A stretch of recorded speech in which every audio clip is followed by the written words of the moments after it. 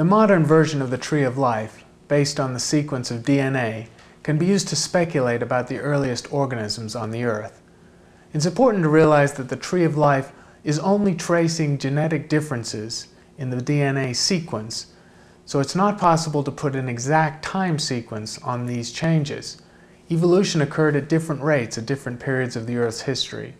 For example, the mutation rate early on was much higher than it is now.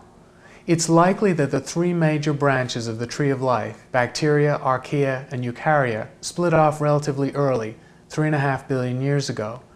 It's also likely that the original organisms, those closest to being the last common ancestor, were quite different from modern-day organisms.